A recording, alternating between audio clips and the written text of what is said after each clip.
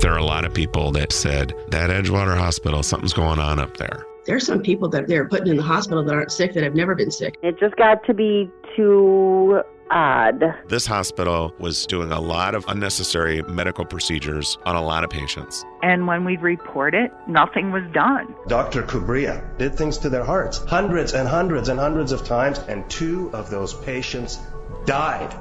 I just never dreamed of him doing something like this. There were some doctors that went to prison because there was bad stuff going on there. 4 physicians brought the goddamn hospital down to the ground. It's just so shocking to me.